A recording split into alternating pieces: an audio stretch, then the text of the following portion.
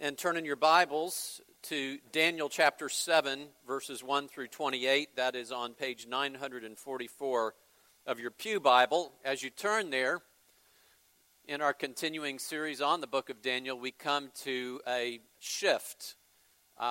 Chapter 7 begins a lot of apocalyptic material here in the book of Daniel.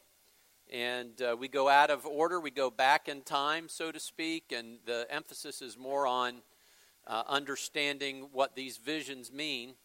And so hang on as we begin a new section of the book of Daniel. We'll start Daniel chapter 7, verse 1.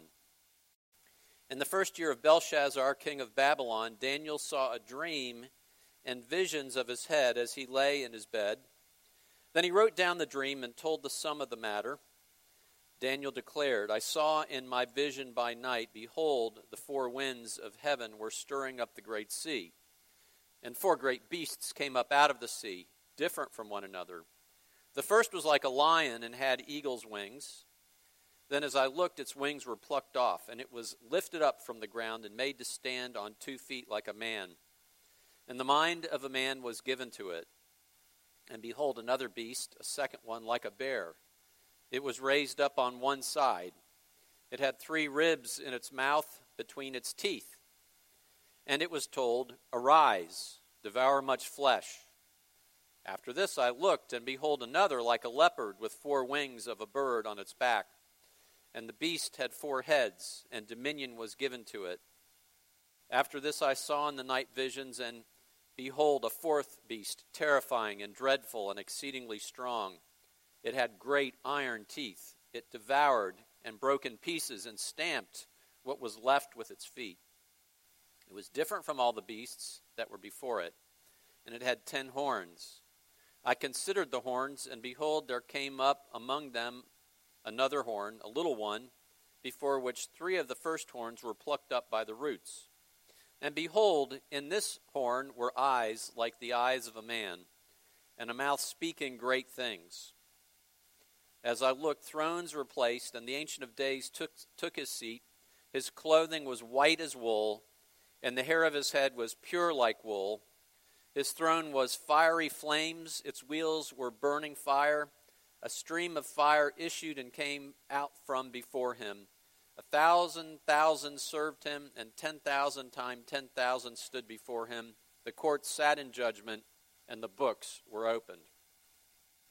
I looked then, because of the sound of the great words that the horn was speaking, and as I looked, the beast was killed, and its body destroyed, and given over to be burned with fire. As for the rest of the beasts, their dominion was taken away, but their lives were prolonged for a season, and a time.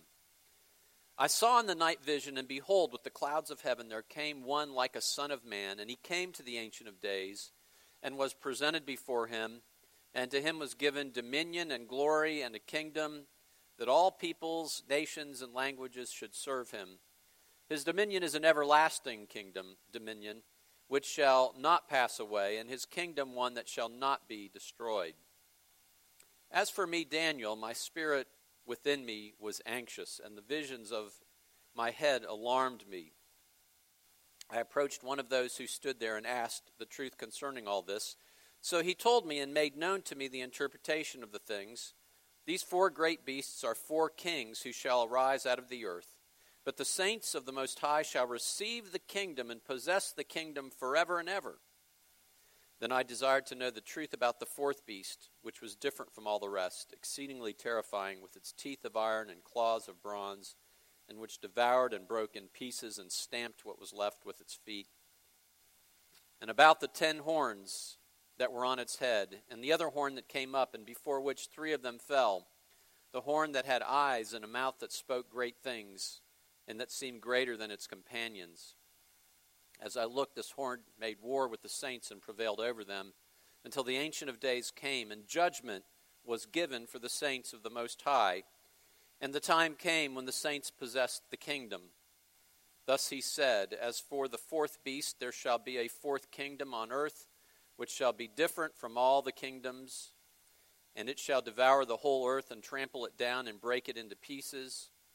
As for the 10 horns, out of this kingdom 10 kings shall arise, and another shall arise after them. He shall be different from the former ones, and shall put down 3 kings. He shall speak words against the Most High, and shall wear out the saints of the Most High, and shall think to change the times and the law, and they shall be given into his hand for a time, times, and a half time. But the court shall sit in judgment, and his dominion shall be taken away, to be consumed and destroyed to the end. And the kingdom and the dominion and the greatness of the kingdoms under the whole heaven shall be given to the people of the saints of the Most High. His kingdom shall be an everlasting kingdom, and all dominions shall serve and obey him. Here is the end of the matter. As for me, Daniel, my thoughts greatly alarmed me, and my color changed. But I kept the matter in my heart. Father, we come to you and ask that you would give us wisdom and encouragement from your word this morning. We pray this in Jesus' name. Amen. Verse 28 ends with Daniel saying these things. My thoughts greatly alarmed me, and my color changed. Daniel was troubled, and Daniel was troubled by this vivid imagery that he saw of these terrifying beasts, for one thing, very difficult to describe, but absolutely ferocious, and bones in the teeth of the beasts. And I don't know about you, but I'm not a fan of horror movies, the horror genre. This kind of reminds me a little bit of that, and the more realistic the blood and the gore, the more disturbing it is. And so Daniel was disturbed in part by this horrific imagery of violence before him. But we also find here some fantastic news as well. Some amazing news that was far beyond what he could have imagined in terms of positive things that were going to happen. So what we find here today is meant in finality, when the dust settles, to be an encouragement to you and to me, to the believers in the Lord Jesus Christ. And it's an encouragement for us to continue to hold on to him by faith, even as he has a hold of us. Now, think a little bit about Daniel, the background of this. Daniel,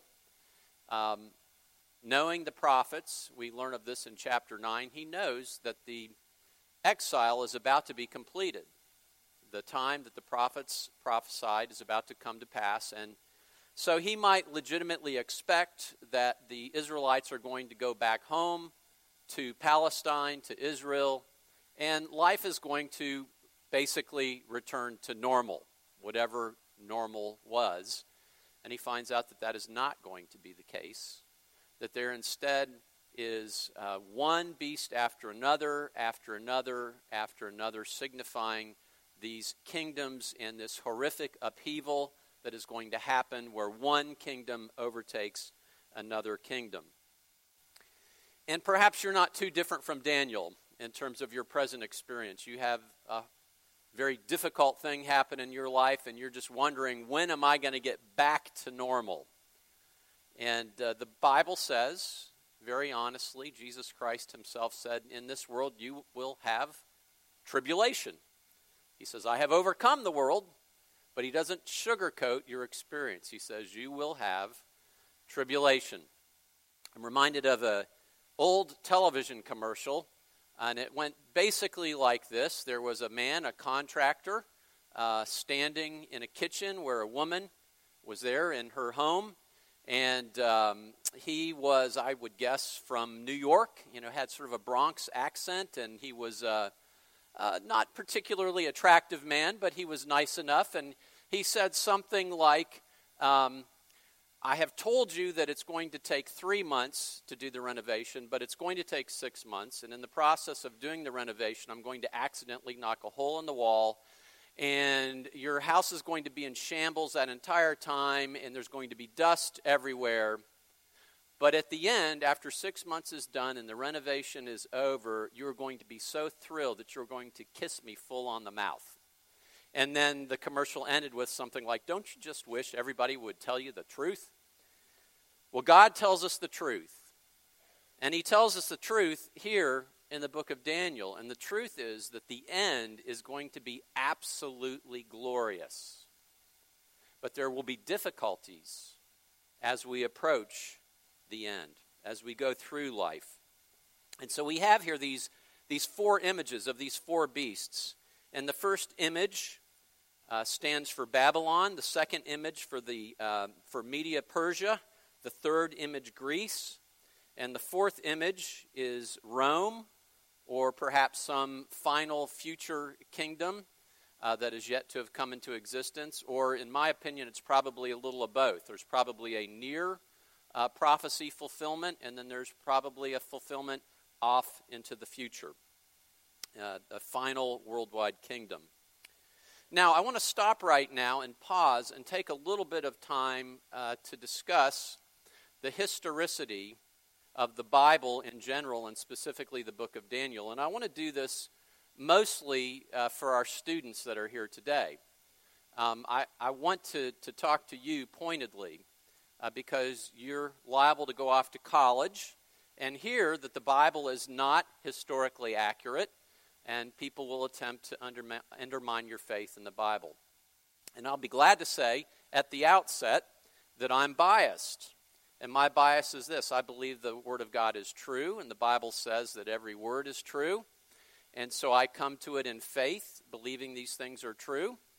However, I also want to say this: there's much evidence for the accuracy of the Bible. Now, Exhibit A, when somebody comes to the book of Daniel, is the person of Darius. We talked about Darius last week in chapter 6, and the skeptical, non-believing scholars would say the Bible got it wrong. We have not discovered in non-biblical literature somebody by the name of Darius who is from that exact time. There actually, I've been able to ascertain 3 different Dariuses in other times, but they say that the author of the book of Daniel must have gotten confused with some other Darius. They got it wrong. Now, what I would say to this is either in time we will find that Darius actually existed at this time, or that information is lost for all time. It happened about 2,500 years ago. Some things get lost. Now, why do I have confidence that we'll find it? Because time and time and time again, as the scholars say, these things have not been found. You have no reason for believing in the accuracy of the Bible. We find that they're wrong and the Bible is correct. So some of you are familiar with many, many years. Scholars said that King David never existed. The Davidic dynasty never existed. We don't find any extra biblical evidence for the dynasty of David. And yet, in 1993, archaeologists found evidence of the dynasty of King David. So, okay, we were wrong, they said. Just this week, we find that a clay print was found with the seal that apparently is from the prophet Isaiah. Isaiah lived approximately 2,700 years ago. It was stated in the 1800s that King Belshazzar, that we had referred to today, and we found in chapter 5 of the book of Daniel, never existed. Particularly German scholars said that the author of the book of Daniel obviously didn't know his Babylonian history, because in extra-biblical archaeological findings there was no mention of Belshazzar. Well, in 1854, the Nabonidus cylinder was found, and it corroborated that there was, in fact, a king by the name of Belshazzar at that time. And then in 1882, another document, the Nabonidus Chronicle, corroborated even more information about the book of Daniel, that there was somebody by the name of Belshazzar that would have been in the city of Babylon at the time that Daniel says he was there. So, students, when you have somebody tell you the Bible is inaccurate, this is what I counsel you to say. Give me evidence for and against what the Bible says. What is the evidence for and against? And I think what you'll find is they will not give you the evidence for what the Bible says, because either they have not been taught it or they're withholding the evidence purposely. When I worked as a college campus minister at Florida State, I would have students come to me after being in their Intro to Religion class, and I called it the contradiction of the month. They would come in with some supposed biblical contradiction. I remember one time, for instance, a student came in and they said, my professor said that the Apostle Paul didn't write this particular book of the Bible that the Bible says Paul wrote. And I said, interesting. I said, did your professor give you evidence for and against Paul's authorship? And the person said, no, only against Paul's authorship. I said, well, here's a book, and this book will give you evidence for and against Paul actually writing the book that the Bible attributes to Paul. They came back a week later, and they said, oh, I get it. My professor is biased, and their bias is against believing in the truth of Scripture. One of the challenges that unbelieving scholars have with the book of Daniel, and we'll get into this next week as we preach on the book of Daniel, is there's such specific reference to the various kingdoms, to Babylon, to Greece, to Rome, to Media Persia, that they say these things could not have happened until far after the events took place. Why? Not because of historical evidence, but because they say, we know predictive prophecy can't be true. There can't be such a thing as predictive prophecy. Therefore, these events must have been written about after the prophecy was fulfilled. And so they're coming at it from a perspective of a lack of faith and a bias that says it can't be true. I was listening recently to an interview with somebody by the name of Sam Cooke. For those of you who know music, it's not the Sam Cooke that you may be aware of. On Studio 360, he was a man that grew up as a child in Kansas City. He was part of a church, and then when he moved from town, he began to read books that said the Bible is not literally true. And he walked away from his faith. And he said this. He said, the one thing I miss about my faith and my church is the music I listened to as a kid. There was an emotion to it. You get chills. It's deeper than you. When I get down or introspective, I listen to Live by Faith by Chris Rice. I still get chills when I listen to it today because I don't believe, I don't pray to anybody. It's this idea that there's something out there that you can reach for and can help you and any problem you can ever have. And I don't have that. It still appeals to me when he sings it, and I sing along in the car, which happens a lot. It appeals to a part of my emotion that I don't get in any other part of my life. So when I go back to this, it is just wanting to feel this, wanting to taste of it, but not being all in. When you believe in something bigger than you and outside of you, the scope of you is there, and you are so important. He is watching you and guiding you that everything is going to be fine because God's there, and He loves you, and that makes you happy. And I would say to Mr. Cooke, I couldn't have said it better. You're absolutely right. But I want to also say to him, you can't have your cake and eat it too, right? If these things are not true, if they didn't happen, then there's no encouragement. You're living in a fantasy land. So the application for students that are going to go off to college and the application for us is that what we find here, even though non-believing scholars don't believe it's true, it's not just interesting stories about monsters and beasts, interesting things written. There's much more to it. It's the Word of God to you and to me to encourage us, to strengthen us, to fortify us. It is true and is written for your good. And part of it is fair warning. Part of it is to say it is going to be difficult before the end comes.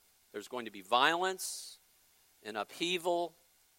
We see this ferocious lion with eagle's wings in chapter 7, verse 4. Most take that to be Nebuchadnezzar, who was humbled, having the wings torn off and having the mind of a man. Harkens back to the humbling of Nebuchadnezzar that we already studied. The bear, chapter 7, verse 5, 3 ribs in its teeth, told to devour much flesh, is usually associated with the kingdom of Media Persia. The 3 ribs are associated with 3 specific kingdoms that the Confederacy of Media Persia conquered.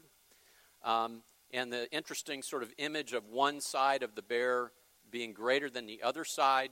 In history, first the Medes were stronger in the Confederacy, and then the Persians became stronger in the Confederacy and were dominant. And then we read of the leopard in chapter 7, verse 6. Swift in attack, 4 wings, 4 heads, and the leopard is most often associated with the blitzkrieg style of warfare that Alexander the Great did. The 4 heads symbolizing the wide extent of his conquests in all directions. And then the final beast in Daniel chapter 7, terrifying and dreadful and exceedingly strong, terrifying in power and violence. It had great iron teeth. It devoured and broke in pieces and stamped what was left with its feet. It was different from all the beasts that were before it, and it had 10 horns. And the Bible, horns symbolize power. And Daniel says, I considered the horns, and behold, there came up among them another horn, a little one, before which 3 of the first horns were plucked up by the roots. And behold, in this horn were the eyes of a man and a mouth speaking great things.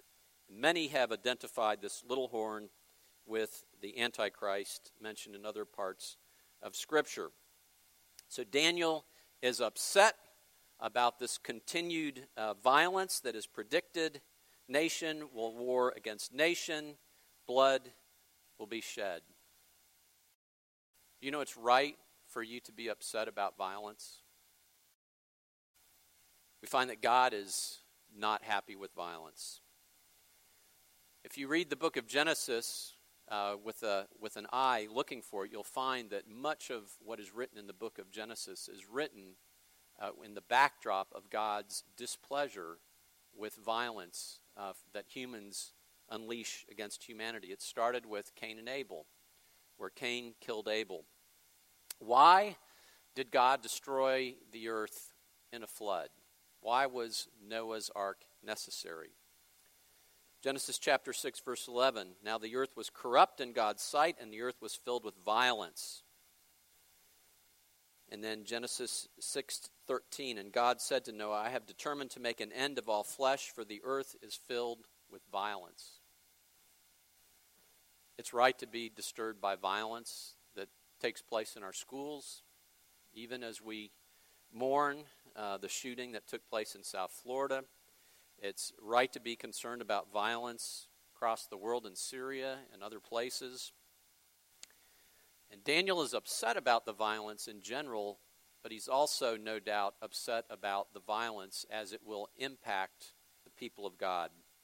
In Daniel chapter 7, verse 21, we read, As I looked, this horn made war with the saints and prevailed over them. And so the saints of God experience difficulty in being prevailed against by this figure until the Ancient of Days and the Son of Man shows up. The good news is that all of these kingdoms are ineffectual kingdoms. All these kingdoms are temporary kingdoms. And Daniel sees the image of the Ancient of Days. He sees a courtroom scene, a throne room scene. And by the way, in Daniel chapter 7, Ancient of Days, in reference there to God, is the only place in Scripture where the term Ancient of Days is used. He's ancient. He's before all times. He's solid. He's immovable. He's not beholding to any other kingdoms that come and go. He is sovereign over all. Daniel 7:9. As I looked, thrones were placed, and the Ancient of Days took his seat. His clothing was white as snow, and the hair of his head like pure wool. His throne was fiery flames. Its wheels were burning fire. Fire in the Bible conveys wrath. Not being out of control anger, but a just response to the beasts, and in particular to this last beast. Daniel 7:10, a stream of fire issued and came out from before him. 1,000 served him, and 10,000 times 10,000 stood before him. The court sat in judgment, and the books were open. The Ancient of Days, God the Father, is in control of all. And then verses 11 and 12, the fourth beast is recorded as being destroyed with the other beasts, and their dominion was taken away and given to the Son of Man, who will have an everlasting kingdom. And the Son of Man is none other than the Lord Jesus Christ.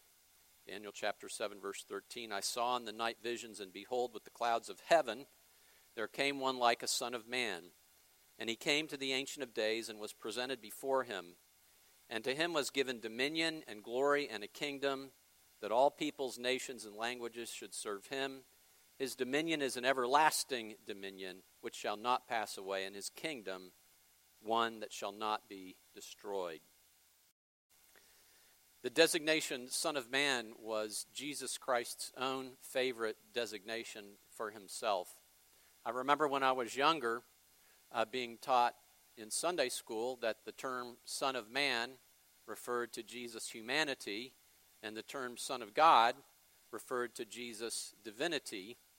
The reality is both of those definitions are too simplistic.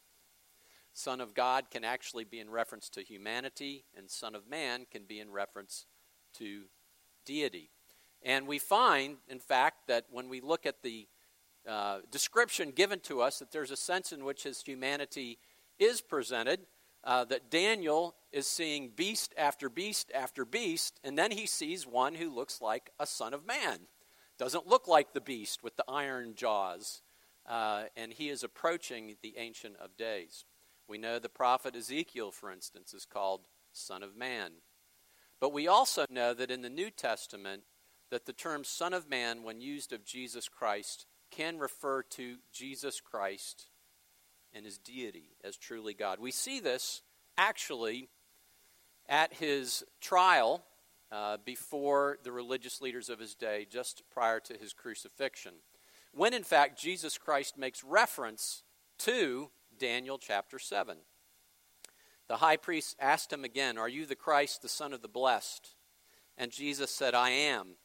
And you will see the Son of Man seated at the right hand of power and coming with the clouds of heaven." And the high priest tore his garments and said, "What further witness do we need? You have heard his blasphemy. What is your decision?" And they all condemned him as deserving death. When Jesus Christ said, "I am the Son of Man, and I'm coming in the clouds of glory," they understood that Jesus Christ was saying, "I am God, and I'm going to come one day to judge." In the book of Revelation, we see this description of Jesus Christ. Revelation chapter 1, verse 12. "Then I turned to see the voice that was speaking to me, and on turning I saw 7 golden lampstands, and in the midst of the lampstands one like a son of man, clothed with a long robe and with a golden sash around his chest. And in his right hand he held 7 stars. From his mouth came a sharp, 2-edged sword." The good news is the Son of Man is going to come, and he's going to make everything right. He's going to come and judge, as we stated today in our Apostles' Creed. He's going to come to judge the living and the dead. He's going to judge violent and all unrighteous activity, and he's going to make the world right.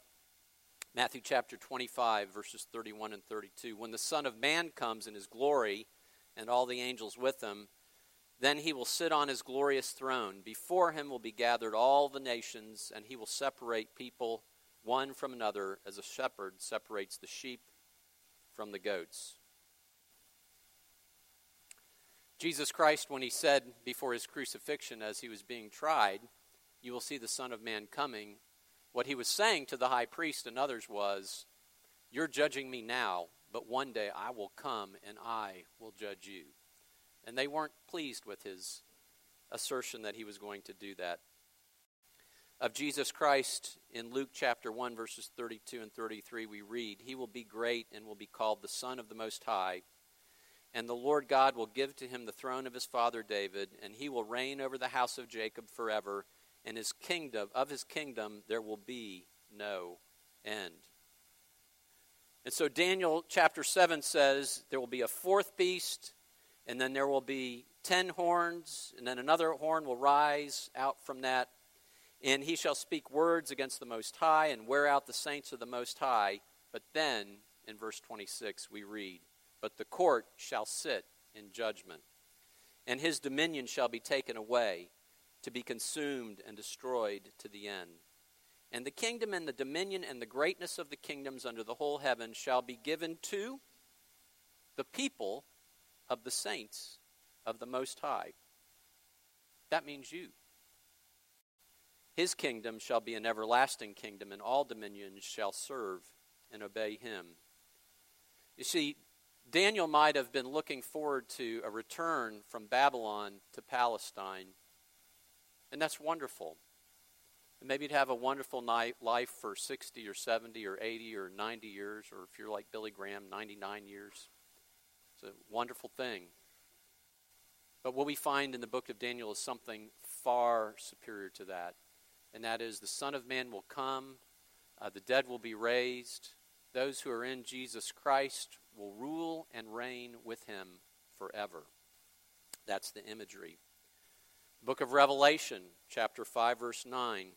"And they sang a new song, saying, 'Worthy are you to take the scroll and to open its seals, for you were slain, and by your blood you ransomed people for God from every tribe and language and people and nation. And you have made them a kingdom and priests to our God, and they shall reign on earth.'" Has Jesus Christ ransomed you? Has he purchased you with his blood? I want to be clear, none of us deserves to rule and reign with Jesus Christ. We only do so because our sins, our violence, our evil has been judged through Jesus Christ when he was on the cross.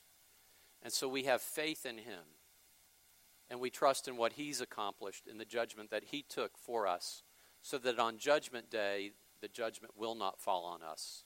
And instead, as his people, we will rule and reign with him. And so this calls for waiting expectantly. The best is yet to come. Revelation 2:26, "The one who conquers and who keeps my works until the end, to him I will give authority over the nations."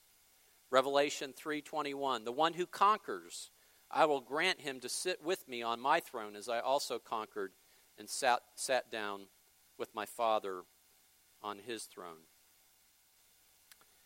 Emperor Julian, who lived AD 332 to AD 363, hated Christians. He was off at war one time with the Persians, and one of Julian's followers spoke to a friend of his, a Christian who lived in Antioch at the time. And this disciple, if you will, of Julian said to the Christian, "So my emperor is out battling in Persia. What is the son of the carpenter doing?" And he said to him, "The son of the carpenter is building a coffin for the emperor." And with 3 days, Julian was dead. The Nazi leadership, at one point in World War II, were at the top of their game. They were at the top of the world. Everything was going well. They were making headway. Blitzkrieg was devouring country after country after country. People lived in terror over their leadership. But then the war was over. The Nuremberg trials commenced. 14 of them were condemned to death. 13 of them were executed. Goering was able to commit suicide before that. And their bodies were cremated, placed in a common container. And on October 14th, 1946, somebody took that container, went into the Bavarian countryside on a rainy day, and emptied the contents into a ditch, a muddy ditch. Those who had been the cause of so much fear, those who had been in dominion and power, came to nothing. Their dominion was a temporary dominion. And so we do not need to be dazzled by temporary greatness. 2 Timothy 2:11 and 12 says, this saying is trustworthy. If we have died with him, we will also live with him. If we endure, we will also reign with him. So keep your perspective. Keep your perspective. This might be a good time to pull out the old Chronicles of Narnia, where they talk about believers reigning with Aslan, with Christ. The old hymn says it well, through many dangers, toils, and snares we have already come. If I might take a little bit of poetic license. But one day we'll look back when 10,000 years have gone, bright shining as the sun, with no less days to live and reign with Jesus Christ in his kingdom. Let's pray. Father, we thank you for telling us the truth. We thank you, Father, that you do not sugarcoat the reality that at times life can be difficult, that our present life can be difficult, that even before the coming of Jesus Christ, things can be difficult. But we also thank you for the reality, the truth, that you ransom people. You ransom people from the dominion of darkness and bring them into the kingdom of light. And so I pray that you would use this word, Father, to cause us to turn to you in faith, perhaps for the first time in Jesus Christ, even today. And those of us who know Jesus, who believe in Jesus, who love Jesus, that you would help us as we encounter the difficulties of this life, as we are dismayed at times by the violence in this life. May we hold on to your Son, Jesus Christ, and know what it means to receive that kingdom one day for ourselves. And we pray this in Jesus' name. Amen.